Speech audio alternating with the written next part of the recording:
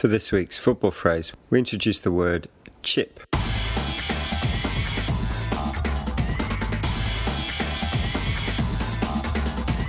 The word chip is both a noun and a verb, so a chip and to chip. Most frequently, it's used as a noun, and it describes a ball that is hit in an arc over another player. The ball is not hit with power, so the noun may be used with adjectives such as deft or delicate, giving phrases like a deft chip, a delicate chip. To chip the goalkeeper or to hit a chip over a wall at a free kick takes a lot of skill, so the word is used to imply admiration. Chip.